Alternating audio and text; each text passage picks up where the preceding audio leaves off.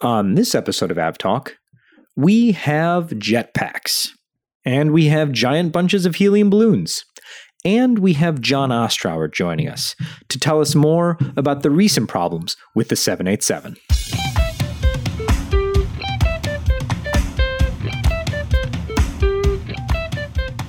Hello and welcome to episode 93 of AvTalk. I am Ian Petchnick, here as always with Jason Rabinowitz. And how is March 558th treating you? Oh, it is treating me, just absolutely fine. Today's the 9th of September, which means it's the second day of Zool, as we are calling it. I don't know what that means. Zool is the bad guy from Ghostbusters, right? Correct. Zool is Zoom School, as we've taken it to call in our houses. So I don't need to call it Ghostbusters. Well, I mean, that might help. It's too late. I already placed the call. I don't know how to hang up.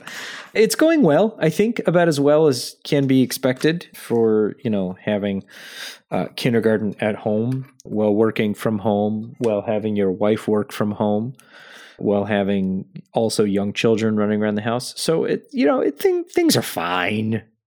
It's fine. Just fine. How are you? Speaking as if it's like that GIF when everything's actually on fire around you? Yes, that is correct. Yes. Like the West Coast. Yeah. It not quite that bad here, because nothing's on fire at the moment. But I don't want to tempt any fate. I don't want to. You can't the wrath of the that. thing high at the top of the whatever. How are you, sir? Fine. I think it's still March, though. I have no evidence to the contrary. It sure feels like it. So, still haven't gone anywhere near an airplane since March. Work is work, and now I'm still here doing my thing. All right, then.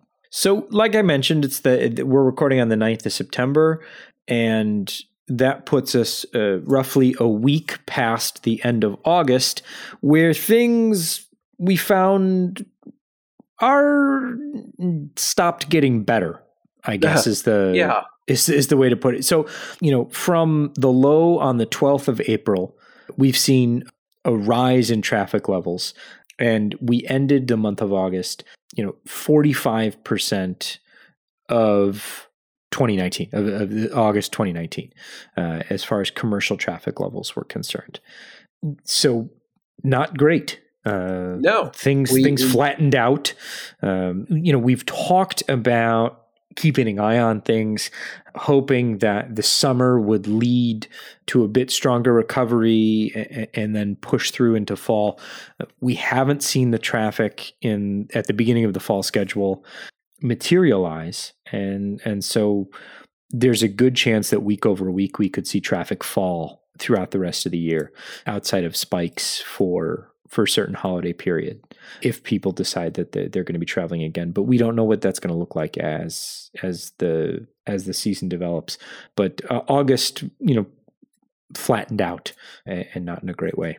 And then the holiday weekend we just had here in the United States this past weekend, traffic almost eclipsed 1 million passengers screened in the U.S. for the first time since March 16th, where it dropped off quite amazingly beyond that. It went from 1.2 million passengers screened on March 16th to just basically 250,000 a week later. So getting up to 1 million would have been at least some resemblance of what we used to have. A symbolic victory, perhaps. A symbolic victory. We are not there yet. We have, here in New York, we have twice as many people riding the subway alone than we have the TSA screening passengers nationwide now. Yesterday, the Tuesday after the holiday weekend, there were 704,000 passengers screened, which is just about right back where we were before the holiday weekend. So this is typically a rather lull part of the year between the end of the summer and really Thanksgiving here in the U.S. and then the holidays towards the end of the year for the entire world. So this is going to be not great the next few months, and we're already seeing a few airlines pare back their schedule quite dramatically to match that new reality that the comeback is not happening. Yeah, the return of travel besides leisure travel. So business travel, and folks moving around outside of taking, vacation or visiting their friends and relatives. That's not materialized. No, it's not. Corporate travel is still nil. And so what we're going to see over the next few months, I think, is going to reflect that, especially in the US. Europe, a little different. Asia, quite different, as things there have gotten much better, much faster. But I think, we're still globally nowhere near 2019 levels and won't be for some time. The other things being affected are, aircraft deliveries. We got those numbers this week as well. And looking at, Airbus and Boeing numbers, Airbus 39 deliveries, 1 order, which was Jason ordering his new ACJ A320neo. Yeah, prices have finally come down enough where I can get my own plane. Yeah. And then Boeing delivering 13 aircraft, but taking 8 orders. That's interesting. Who were the 8? I hadn't heard that. They picked up 5 737 MAX orders, and they picked up 3 777F orders. Oh, were those the Polish airline ordering the MAXs that we talked about last time? In addition to, so there was the Enter Air, and then there was one other, I think. There was an airline that ordered 1 of them, and I forget which airline that was. But we may have talked about that in the previous episode, plus the 3 777F orders. But moving up, but still not, I was actually, in putting things together for the show, I was, put in, Boeing August deliveries. And a Reuters article from last year came up. And they were talking about how orders or deliveries were down 40%, already. And I was like, oh, that doesn't seem terrible. And then I looked at the date, and it was September 2019. If only they knew. Yeah. So not great. Still not great. But there are some glimmers of hope. Just now, a few minutes ago, a Delta 767-400 that had been stranded in Guangzhou, China, after it had interior modifications done and kind of got stuck there, just took off back heading east after 204 days of sitting on the ground there, looking kind of derelict. So how about that? That's nice. I'll take what I can get these days. Yeah. How about a guy in a jetpack at LAX? Can we take that? I don't believe you. So this was last Sunday, and the pilot of American 1997, flying from Newark to Los Angeles, cues the radio and says, "Tower, American 1997. We got a guy in a jetpack at about 3,000 feet." And the tower says, "Say what now?" Huh? Very calmly, and they report, 3,000 feet at about 300 yards off the aircraft. And a following aircraft says, "Yeah, we also see a guy in a jetpack." And a third aircraft is, didn't see him, but they were looking. Guy on a jetpack. Yeah. I would ordinarily throw that out as nonsense if there was one report, but 2 reports. 2 reports. I wonder if the second pilot was on the same frequency and heard the first pilot say that and just kind of went with it. Or if they came in later and hadn't heard that, that would be interesting. Because it influences your thought process. If you hear, "Oh, guy in a jetpack," and you see something, and you're like, "Oh, it must be a guy in a jetpack." But guy in a jetpack's really specific, though. It is really specific. Usually you hear, "Oh, we spotted a drone," but 99 times out of 100, it turns out to be a seagull or something. Small aircraft or something like that. But guy in a jetpack is really, that's really specific.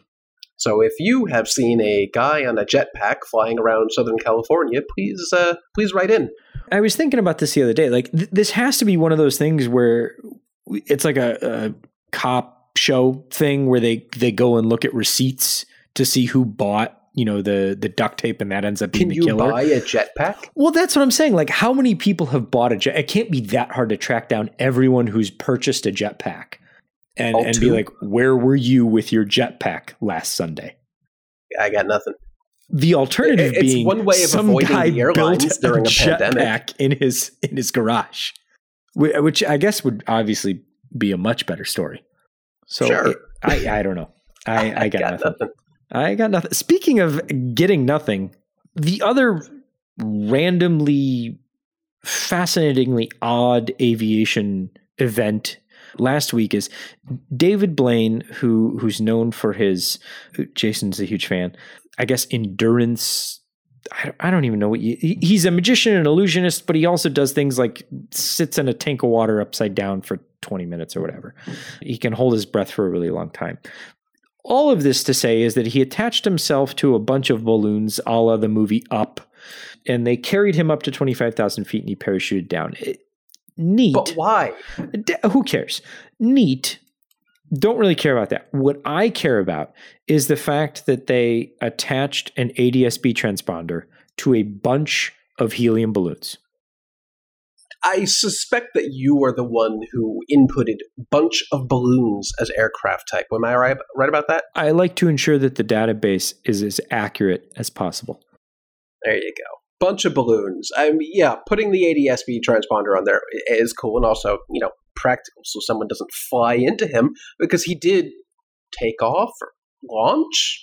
We'll call it launch. From an active airport with GA aircraft coming in and out. Yeah. So have not heard any of the ATC transmissions for the aircraft coming in or going out. Did ATC have to warn aircraft, caution guy on balloon passing through 10,000, or what did that sound like? You know what? I don't know. I do know that his team was coordinating with air traffic control because they had to request clearance to go above 18,000 feet. So that clearance was requested and granted. I don't know what frequency they were on. That's a good question to find out. Do I even want to know why this was done? It doesn't matter. That's not the point of the story. The point of the story is that who was it? Philip Baumgartner, who literally jumped out of space, who was hauled up into space on a balloon and jumped out with a parachute. That's impressive.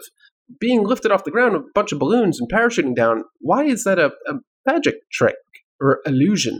Well, I don't think it was an illusion I think it was I guess you call it a stunt or something. I don't know. I don't even know what you call it. But my point with all of this was it was a neat thing to watch for, a few minutes. It was fun to see the balloons on Flightradar 24.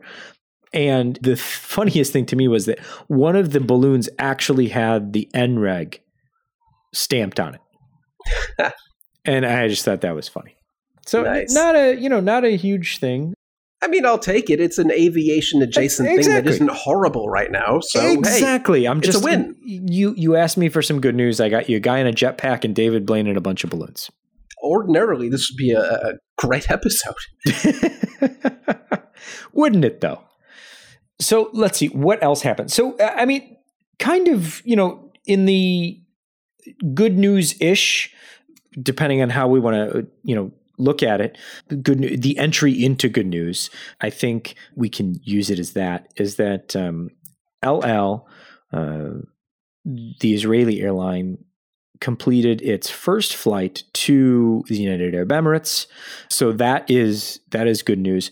Interesting and also good news as far as, airspace usage and utilization is concerned is that Saudi Arabia allowed them to transit their airspace en route and has since in the past few days said that or allowed other flights between the two countries to take place. So, that's I think that's something. Well, yay for flights being able to take a more direct route and burning far less fuel. I wish that was the case through the entire world. That's all I'm going to say about this particular news item. There you go. It started with bad news, but now there's a resolution here. The A350 panel that was subject to liquid spillage has been redesigned. Well, so that's good. That center console has been redesigned by Airbus. Yeah, so for some background here, this was the incident where pilots up on the flight deck happened to accidentally spill some liquid because there just wasn't really enough cup holder space up front. If they spilled it in the throttle quadrant area, the cup holder. So this is one of those things where it's like measuring in metric, but programming in feet. The cup holders were not designed to hold larger cups of liquid. No, let's just say it was designed by French people drinking French-sized drinks, and you have American-sized people drinking American-sized drinks. BMW had the same issue in its cars for a long time before it begrudgingly put cup holders into its cars in the early 2000s. So we've seen this before, but in this particular instance, if you spilled a drink in your BMW, you made things sticky. If you spilled a drink in your A350, you potentially crashed the airplane by shutting off the engines, which is bad.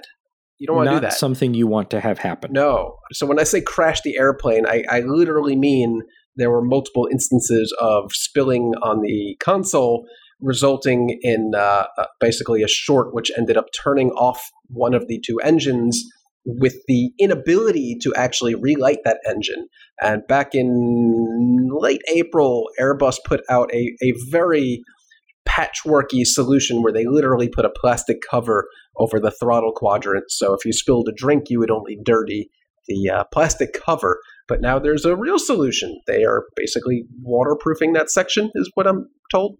It sounds like that's what's happening, along with some other slight modifications to ensure that if there is anything spilled there, it doesn't affect the engines in the same way.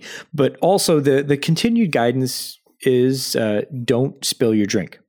That's good. That's words to live by. Words to live by indeed. Good sir, should we take a quick break and then come back and discuss the most recent 787 news? Which piece of news? You're going to have to be more specific. Yes. And we will be very specific because we'll be joined by John Ostrower, the editor-in-chief of the Air Current, who's going to fill us in. So stay with us for just a moment and we'll be right back.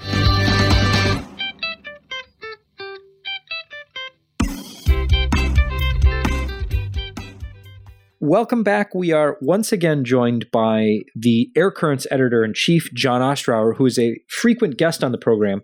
We're going to have to get him some sort of special gift or something like that for coming back so often. But 10 appearances and he gets a free sub. There you go. We've asked John to come and talk to us about his recent reporting and reporting by others about the new issues affecting the Boeing 787s. So, John, welcome back to the show. It's good to be back. Thanks for, there seems to be ample news to talk about this year and every year. So it's kind of full employment for aerospace journalists these days. So I guess we should just start at the very base of things is what is happening with the 787s now? So on August 27th, the Air Current reported that Boeing had pulled 8 787s, recently built 787s, from service. And the reason they did that was because of a combination of two quality issues found in the join of the aft fuselage, where two carbon fiber barrels meet together and are mated with the aft pressure bulkhead, which caps the back of the pressurized passenger cabin. And what they found was that the combination of two issues, number one was incorrectly sized shims, which fit into structure to make them more sturdy and to close any gaps when they're fastened, also combined with a roughness in the surface texture of the inner side of the barrel.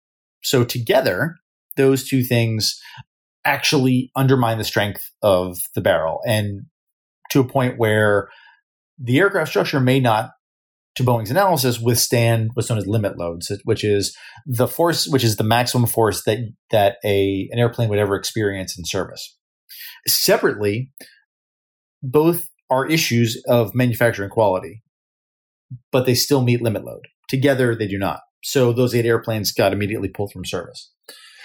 What we've now seen since then is that the FAA has launched an investigation into quality discrepancies in the manufacturing of the 787. And Boeing on the 8th of September said that they were actually looking at an additional quality issue with how horizontal stabilizers on the airplane were actually manufactured.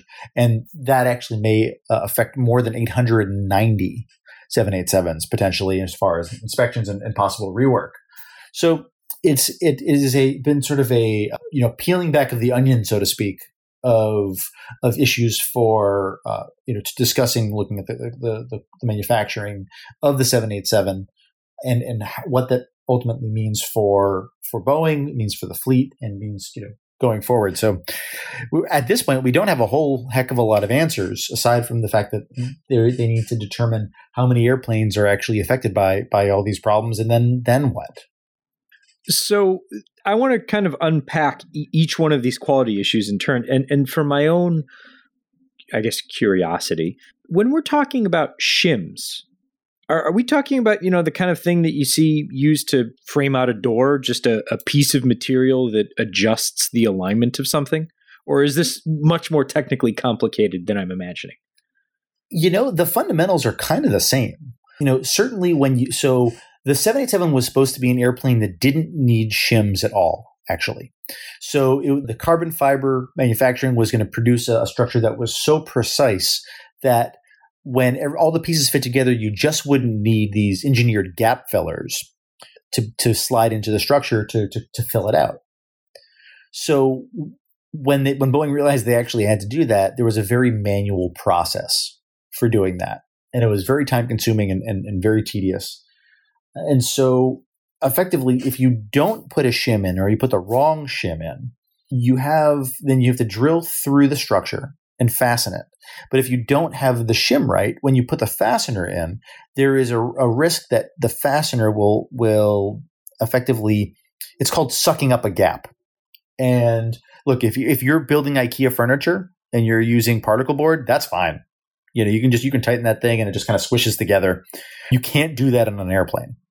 And because if you do it on an airplane, it's what's called putting a preload on the structure. And effectively, you're saying the normal expected loads that happen in flight will be carried in a different way than you'd expect compared to manufacturing it properly.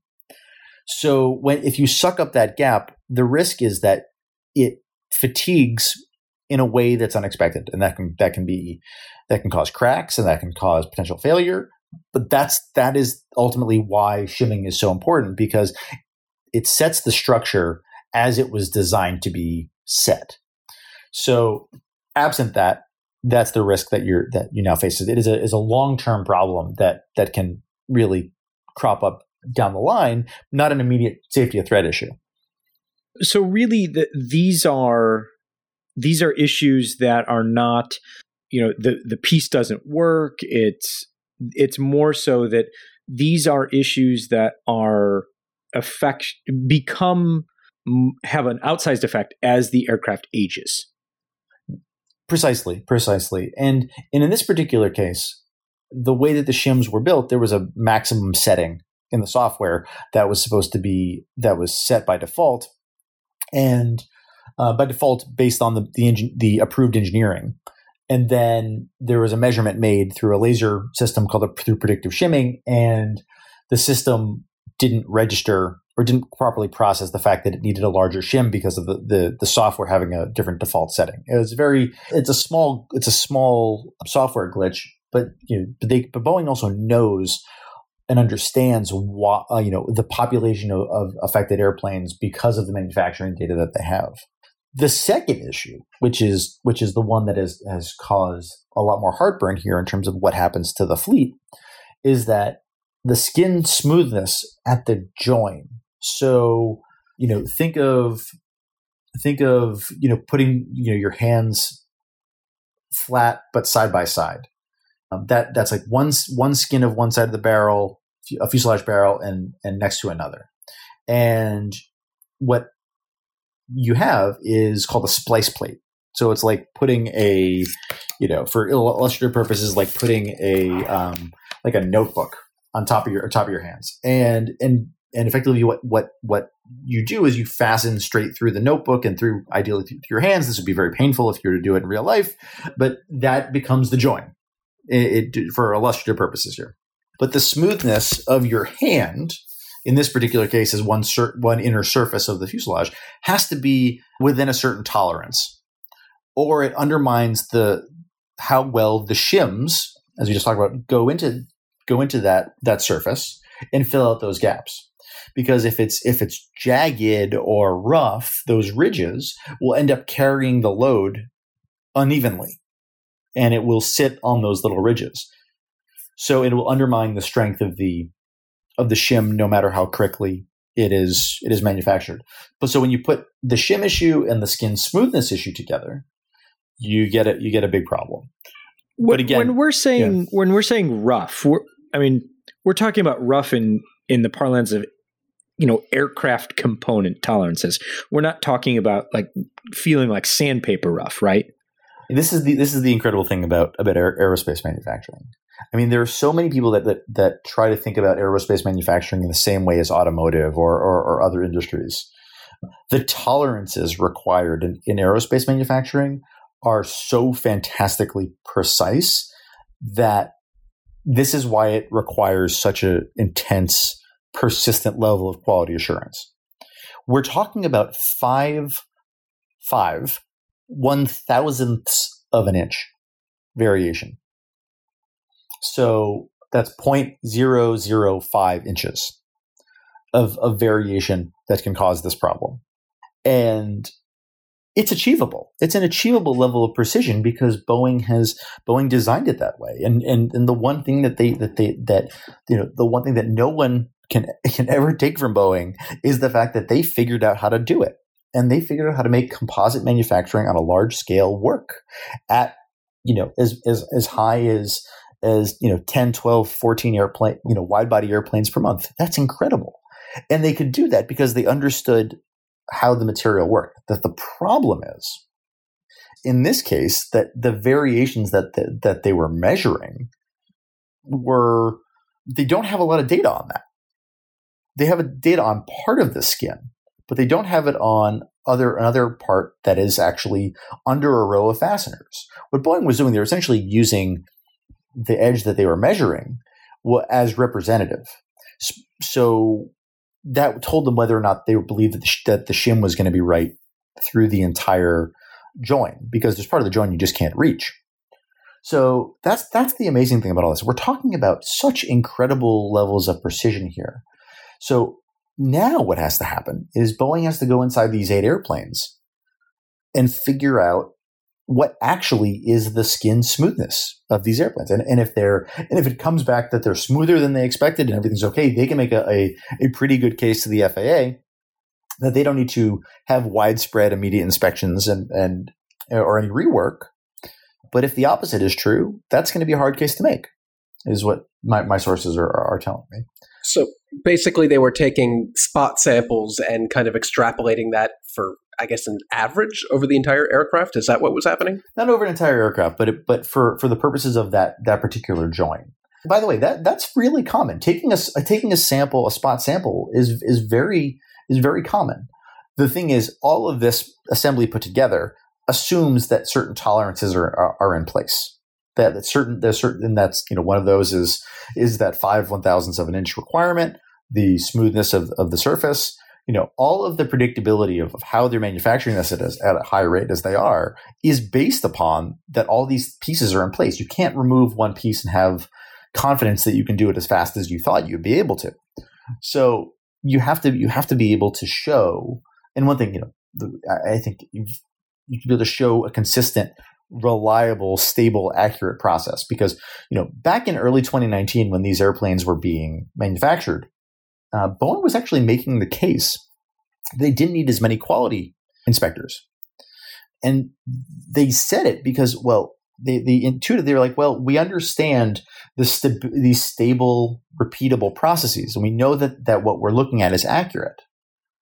And they actually, in the piece that this appeared in, it was by Dominic Gates in the Seattle Times, they actually used shims as an example, a new technology that they had. And this was right in between the two MAX crashes. It was sort of a calm in the eye of the storm.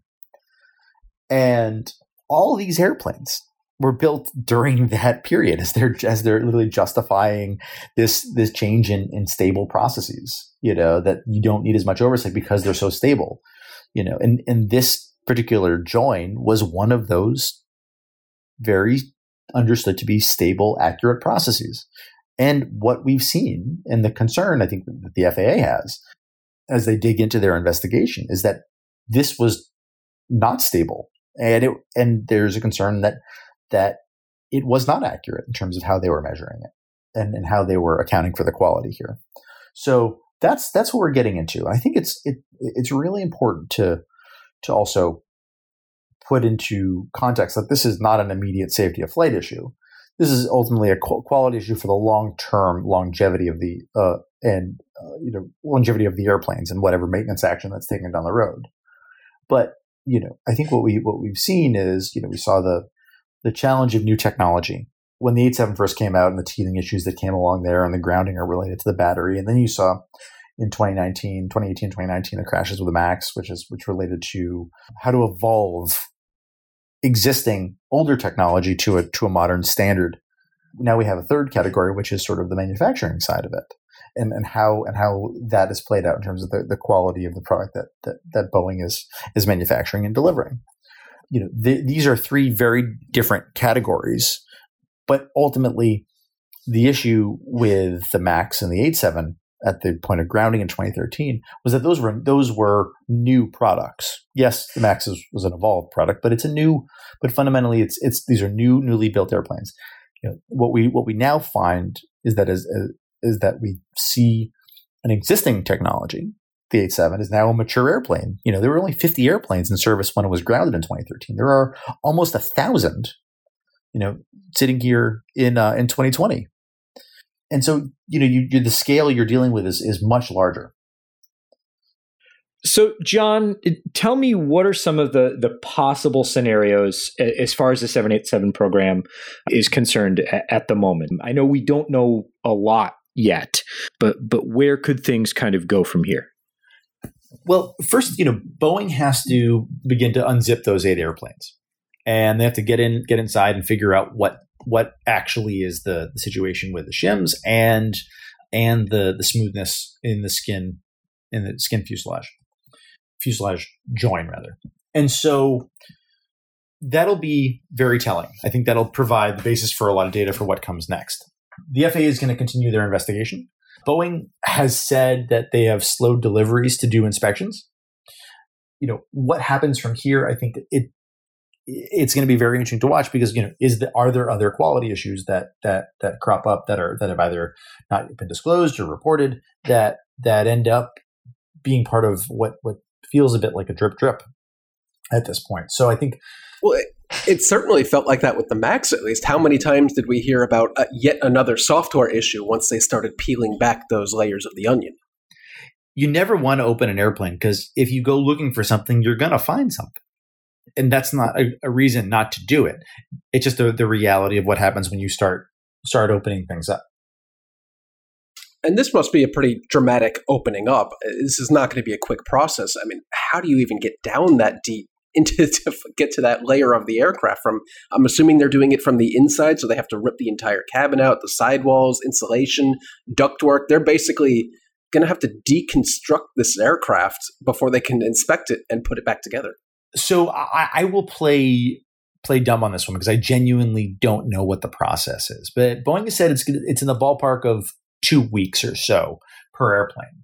But like as you said, I mean, getting to this join is really tough because again, you're at the aft pressure bulkhead, so you're dealing with a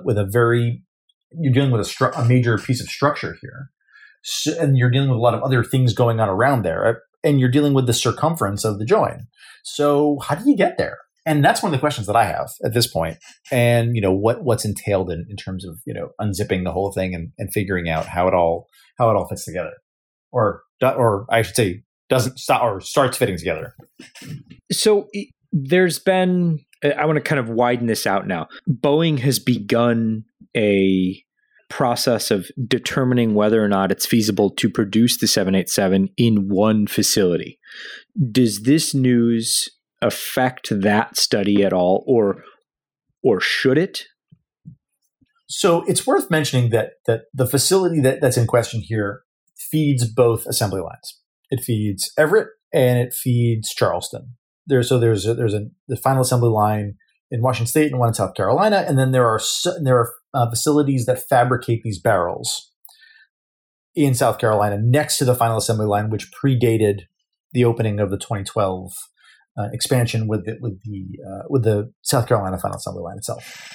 In this particular case, the big question is going to be what comes of the investigation and whether or not there are more systemic concerns around.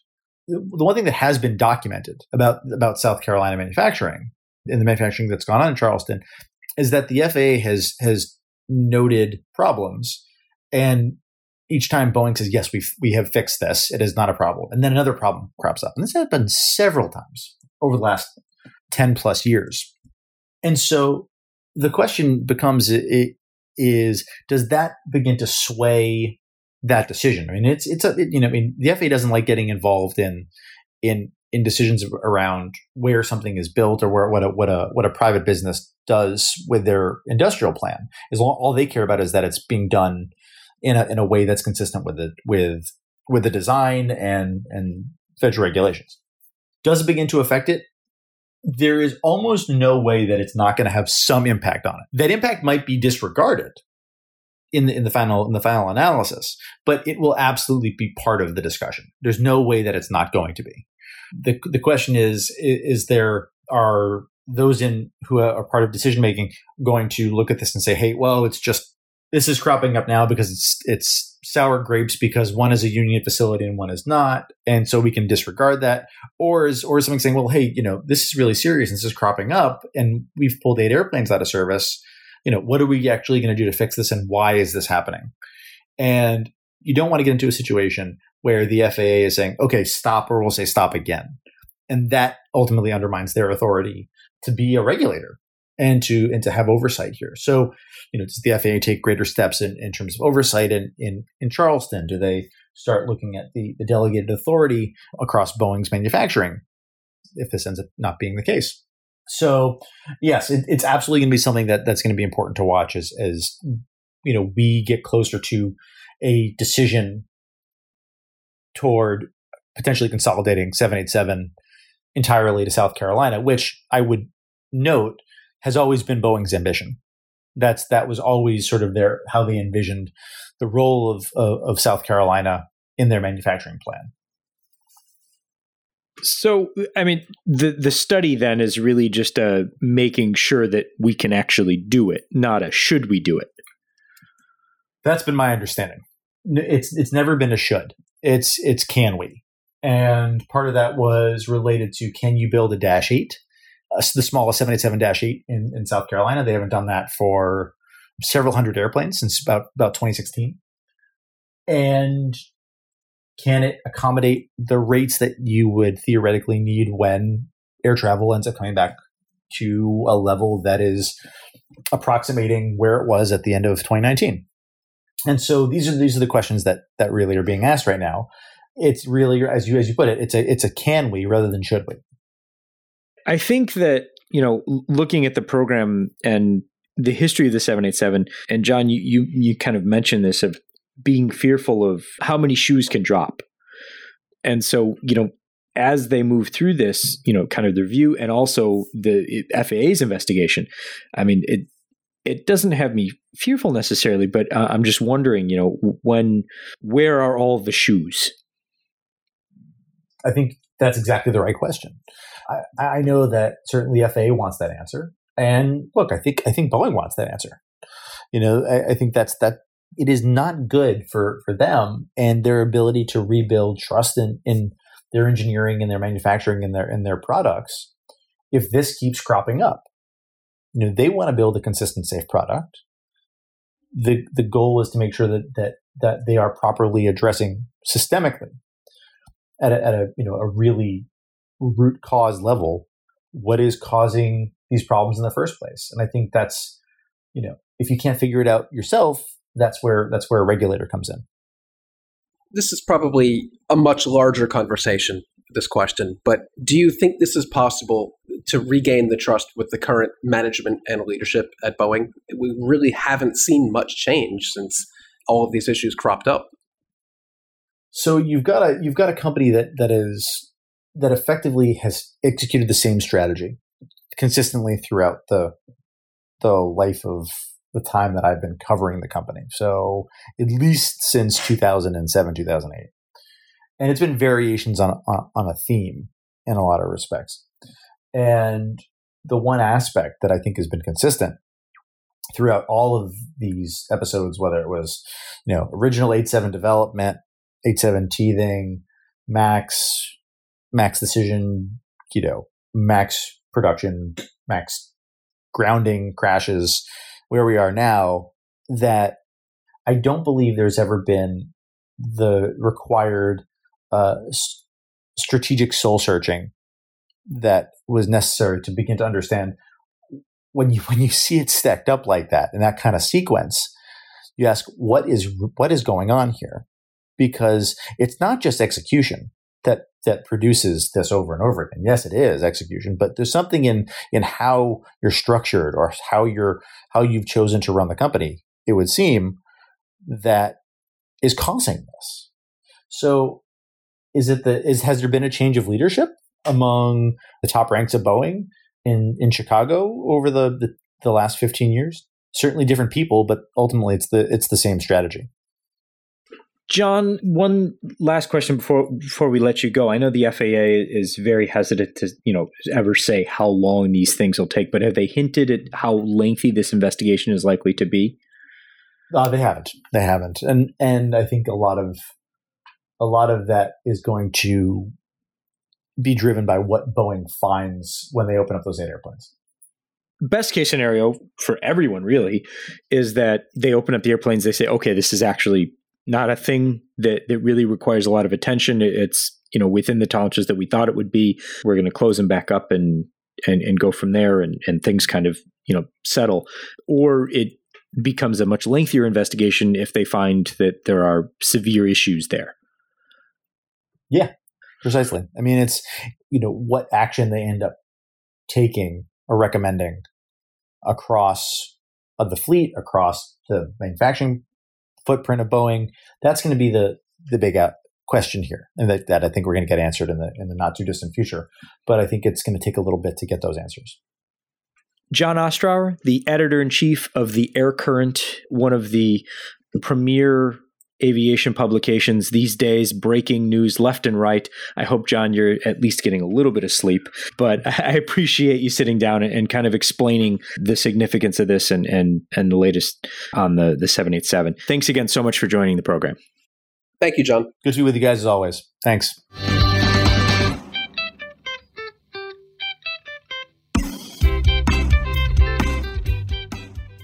Welcome back, and another illuminating, if unsatisfactory, conversation with John. There is never an end to these conversations. It's always, we'll see. Yeah, exactly. And we're still seeing. And we are indeed still seeing. Yeah, so again, we'll see. This week, the European Union Aviation Safety Agency rolls right off the tongue. Doesn't it though? Is testing the 737 MAX because of COVID. They are embarking in the airplane in Vancouver and then flying it in the normal places in Washington State, as the FAA and Boeing has been flight testing it. But because of the travel restrictions and things like that, the representatives of EASA are getting on the plane in Vancouver and then flying. But that is happening this week. It is, again, the 737 MAX 7 test aircraft that they've been doing, November 7201S, and that flying will continue throughout the week. It should be wrapped up by the time the podcast comes out, but they've done flights beginning Tuesday and now Wednesday. The one bit of news that doesn't really mean much at the moment to Jason or I, because we haven't been on a plane since February and March, but for those of you that are booking tickets and flying, there have been major changes to how U.S. airlines are structuring their change fees, which is to say that the big three and then others to follow have made them go away. That's good, at least partially, not totally. We're only speaking domestically, except for Hawaiian, which has a limited international network, so that's system-wide for them. But United actually started to get the ball rolling on this, which is unusual to say the least.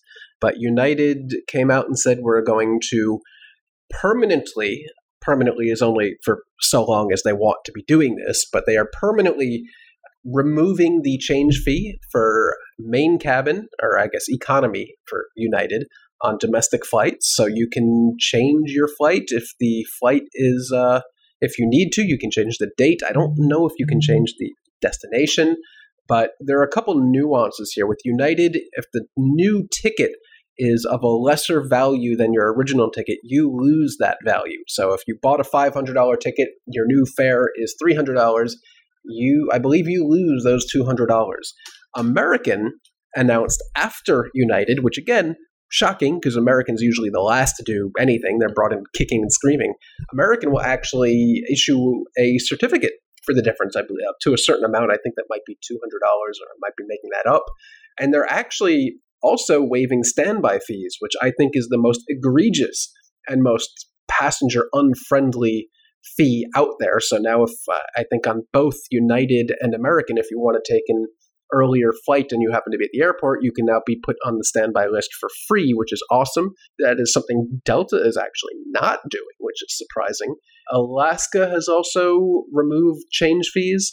The only major airline in the U.S. that you would expect to follow up and do this is JetBlue, and they have not so far. So we're still waiting to see if that change is happening.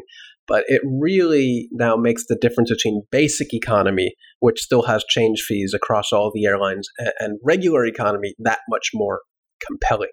And I think the case could be made that airlines will make up the difference here by passengers booking full economy rather than basic economy, where those change fees used to bring in the cash. So we'll see how that balances out. But that's a big deal for us in the U.S. Not that it matters now, like you said, Ian, because I'm not flying anyway. Yeah, I mean, the interesting thing is that some international airlines have flat out rejected. I know Qantas just said no, that we're not going to do that, and I can't remember which other airline said that they're also not going to follow suit. But it'll be interesting to see if other airlines elsewhere do follow any of these changes. But again, doesn't matter. For the most part, it will matter. At some point, we'll be flying again, and this will be a big deal. Unless, no. I'm just saying, unless they decide that change fees are back. Yeah, unless they come back, and they most certainly will at some point where it's advantageous for the airlines to do it again. It will happen. They will come back. Nothing in this industry is permanent. Let us end the show with two things. One, we've talked about before many, many, many times. And as we get closer to the day, I'm sure we'll discuss it in a future episode. But the new Berlin airport is set to open. They've announced the airlines that will be landing in tandem on the two runways together. An EasyJet flight and a Lufthansa flight will be arriving at the exact same time as the airport is set to open. They also announced today that they need 300 million euros to stay afloat. Whoops.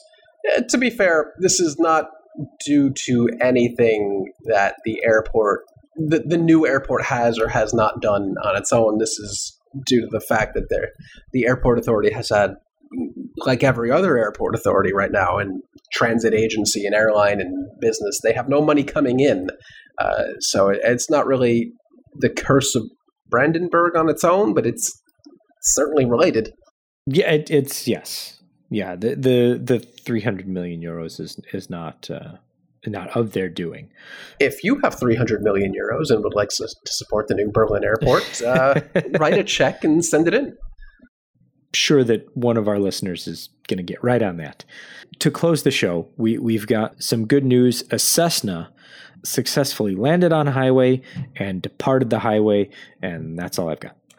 That's it. They ran out of gas, they landed, they put more gas in the plane, they took off. I have questions.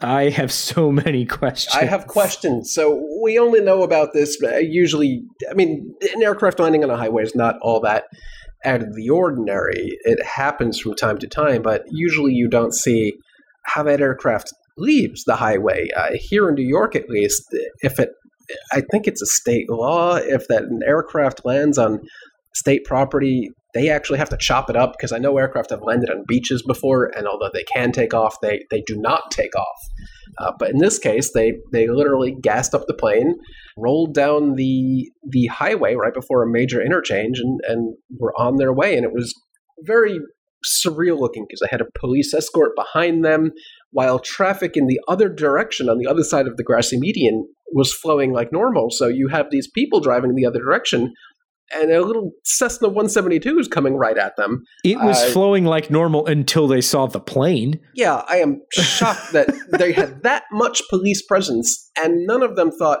hey, maybe we should stop traffic in the other direction. Just for a minute. If a plane is heading right towards these people, they don't freak out. Or, if the plane runs out of gas again. But this raises questions. I'd imagine this pilot is going to get a call from the FAA very soon on how did this happen?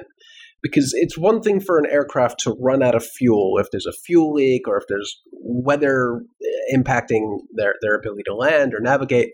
But this aircraft was only in the air for about 20 minutes total. They had just taken off. And obviously there was not a fuel leak because they were able to gas up and fly back out. So is it possible that this pilot took off without fueling up or even checking the gauges? That has to be the only way this happened, right? I mean, I suppose anything's possible. Maybe it was a question of measurements, or they didn't tap on the fuel gauge hard enough to make sure that there was fuel in there. I honestly don't know. I have questions, and I'm sure the FAA will mirror those same questions. I'm sure the FAA also has questions, but a happy ending. They were able to gas up and go. And now it is time for us to go. Yes, I have a date with some pasta and meatballs. There you go. This has been episode 93 of AF Talk. I am Ian Petchnik, here as always with Jason Rabinowitz. Thanks for listening.